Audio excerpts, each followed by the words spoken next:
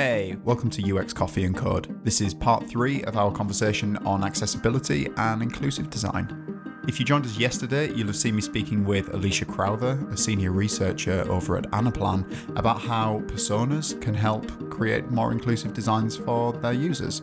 Today I'm going to be speaking with Emma Richens. She's a senior engineer over at the BBC, and we're going to be getting the engineer's perspective. How does accessibility and inclusive design change the way that Emma works with her creative teams? Let's go.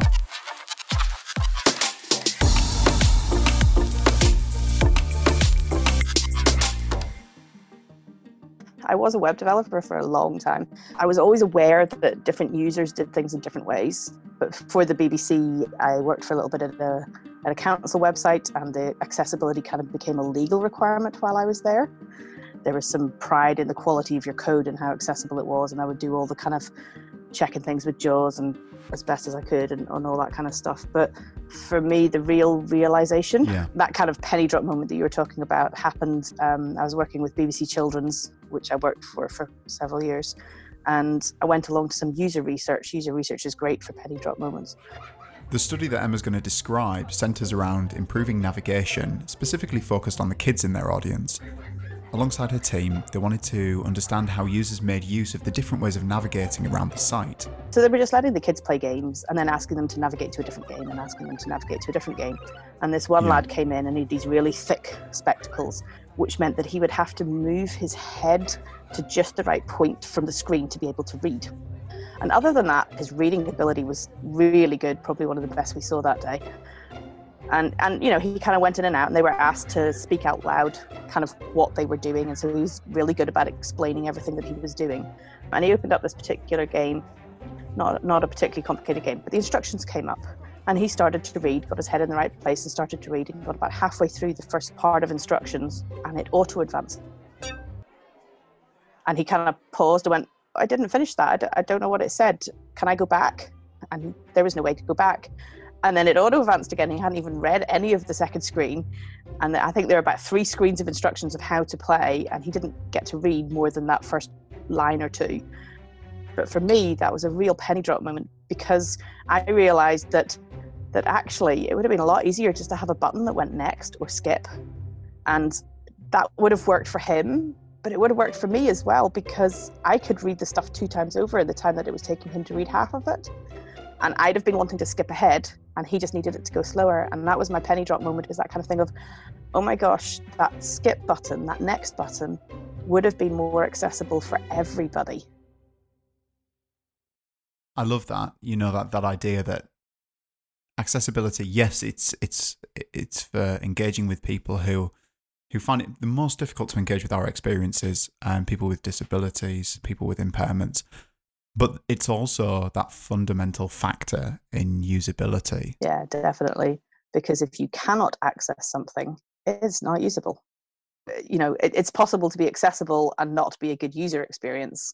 But if you're not accessible, you're not a good user experience. Definitely, that's definitely true. There's loads of stuff out there that we maybe don't realize comes under the accessibility stuff. So, you know, the kid playing the games definitely helped me to understand that it kind of spans right across all your users' accessibility. But little things like our research and development team found that 80% of people using subtitles on iPlayer didn't identify as having any kind of hearing problem. So subtitles are very widely used by people who don't necessarily have a hearing problem.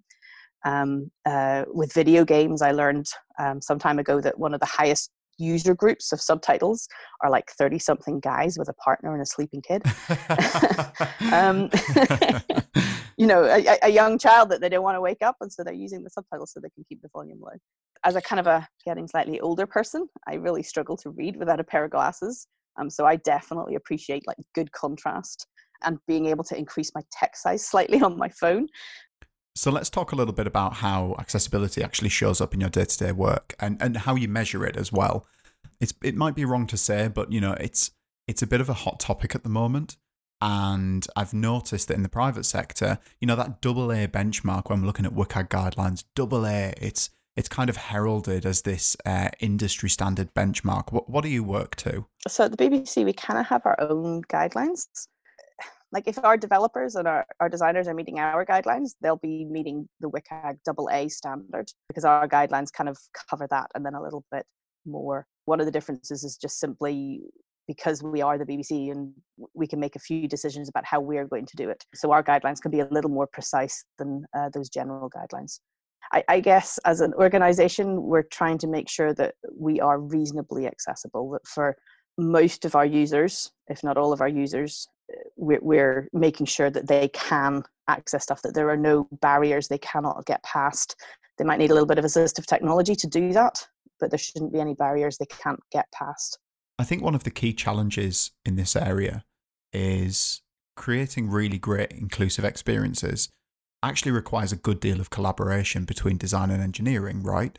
Because as a designer wanting to create that type of experience, I have to implement really great usability practices. I need to do my part on accessibility, thinking about things like color contrast, text legibility, labeling, all those bits and pieces.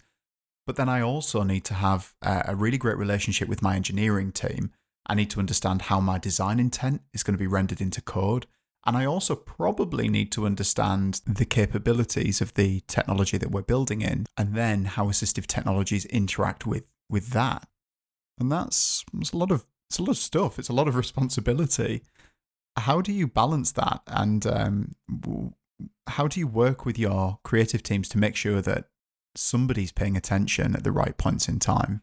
So in the kind of day-to-day, for me at the BBC as a developer, it was a kind of an essential ingredient of what we did. So, our definition of done had accessibility there on the list. So it was something that we thought about. It was part of the kind of conversations that we had before and after the work was done. So we called them pre-amigos and post-amigos conversations, if anybody's familiar with those terminologies. But just conversations that would happen so that you understood what it was you were having to do. And then a conversation that would happen afterwards so that everybody agreed that you'd done that correctly. And those conversations would include the designers and the testers and the other people involved in the process. It was maybe asking one of the designers, well, what do you think is the headings in this page? Or, looking at the design and going, okay, well, which things in this page are a heading, or what things in this page are a list? And, kind of understanding the design properly from their point of view in a semantic way. And often as well, going, well, when it hovers or focuses, what should that look like? Or maybe kind of going, I'm not sure this color is okay. Should we be tweaking that? What advice could you give to say designers who maybe don't have that current close working relationship with engineering and are maybe just beginning their journey with accessibility? What are some of the common pitfalls that people can avoid or even think about? You mentioned headings there, which is one that always sticks in my mind, the H1 to H6 kind of, where do you sit on that heading level for any given piece of information? But what else can people be looking out for? So I think for designers, one of the things that our designers have done is they did a kind of a basic HTML course, not to learn how to code, but to learn what elements were in the HTML so that they understood what the web pages were being built from. So they understood that there are headings, there are paragraphs, there are lists, there are different types of lists, there are buttons, there are links, so they understood it at that kind of high level. And I think that really helps them to understand, because they can start to label that stuff up on their designs. They can kind of go, right, well, this is a heading or this is a subheading. They don't need to worry about what H level that is if it's a web page, or what the actual code is if it's a mobile app. But they can kind of label stuff up and go, well, this is the main heading on the page and these are the subheadings on the page. And, they can think about it in that kind of way from a component, kind of semantic component aspect. I think that's definitely something that designers can do. I think one of the other things is just talk to your coders. Don't assume that this is a thing that you're going to do and hand over a wall and then you'll never see it again until it's finished. It's definitely a bit of a two-way thing. So your developers will have ideas that will feed into your design, and similarly your design might feed into what they do as a developer. I guess from a designer's point of view, it's just about being really open to bringing more people into the design process.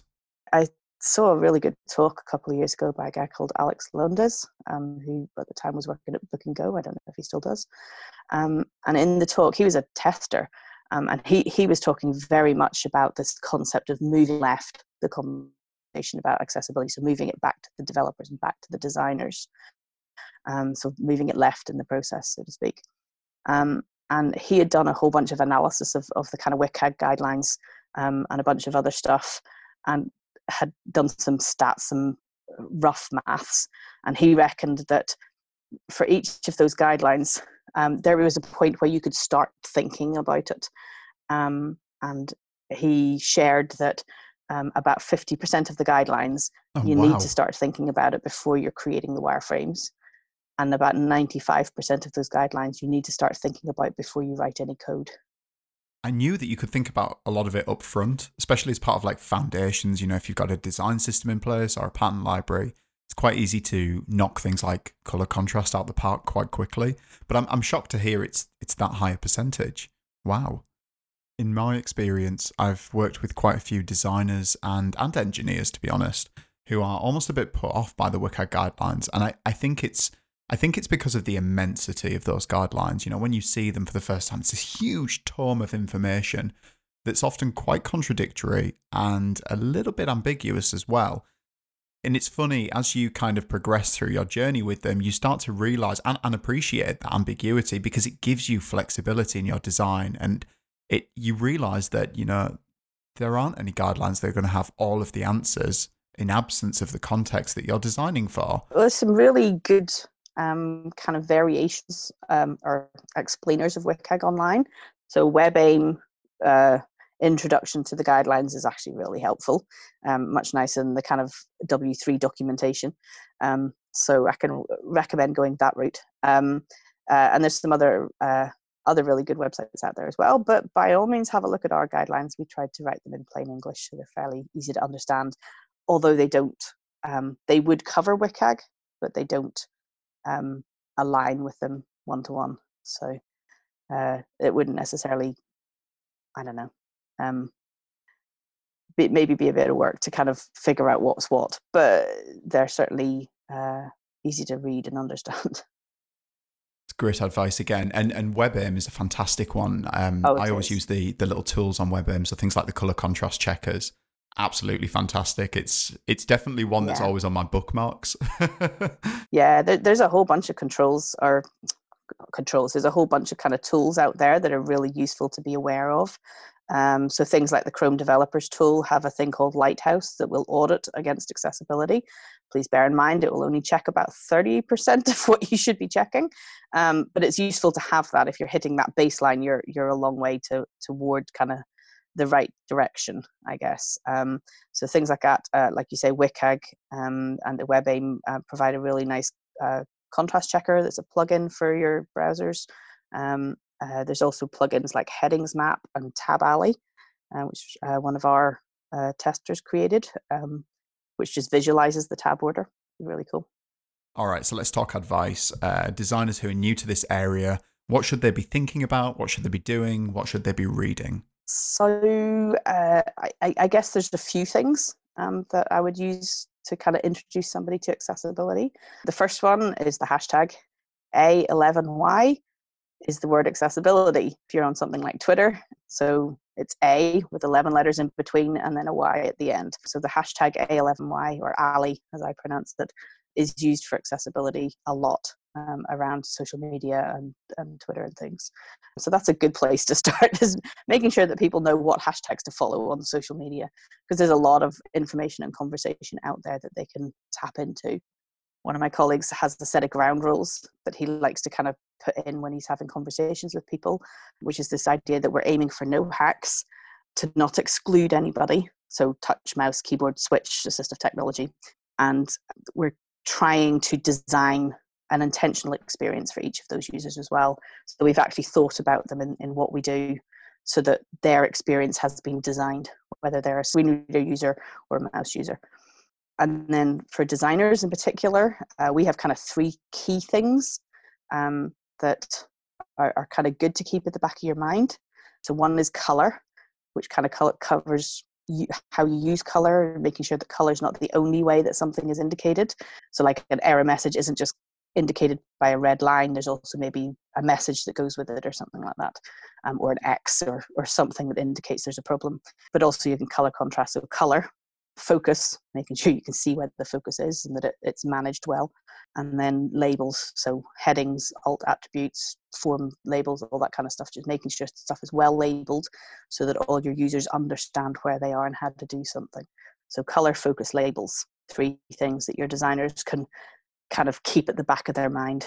And how about engineers? And then I think WCAG do a really great job for your devs with their POUR acronym, making sure things are perceivable, operable, understandable, and robust, which means it works with older technology. So that's a really good acronym. So you got kind of different things for different people. Also for the engineers, Rob Dodson's Alleycasts on YouTube are really, really good. I have one last thing, and this comes from one of our accessibility champions, is to think of accessibility as one of your essential ingredients. So when you're baking a cake, you don't add the baking powder after the cake's been in the oven. You always add it at the start. I'm stealing that. Yeah, I like that one. So that was Emma Richens, Senior Developer at the BBC. Thank you again for joining me on UX Coffee and Code. You can join me next week when we're going to be picking up a brand new topic. If you like this episode, don't forget to subscribe. I'll see you all next week.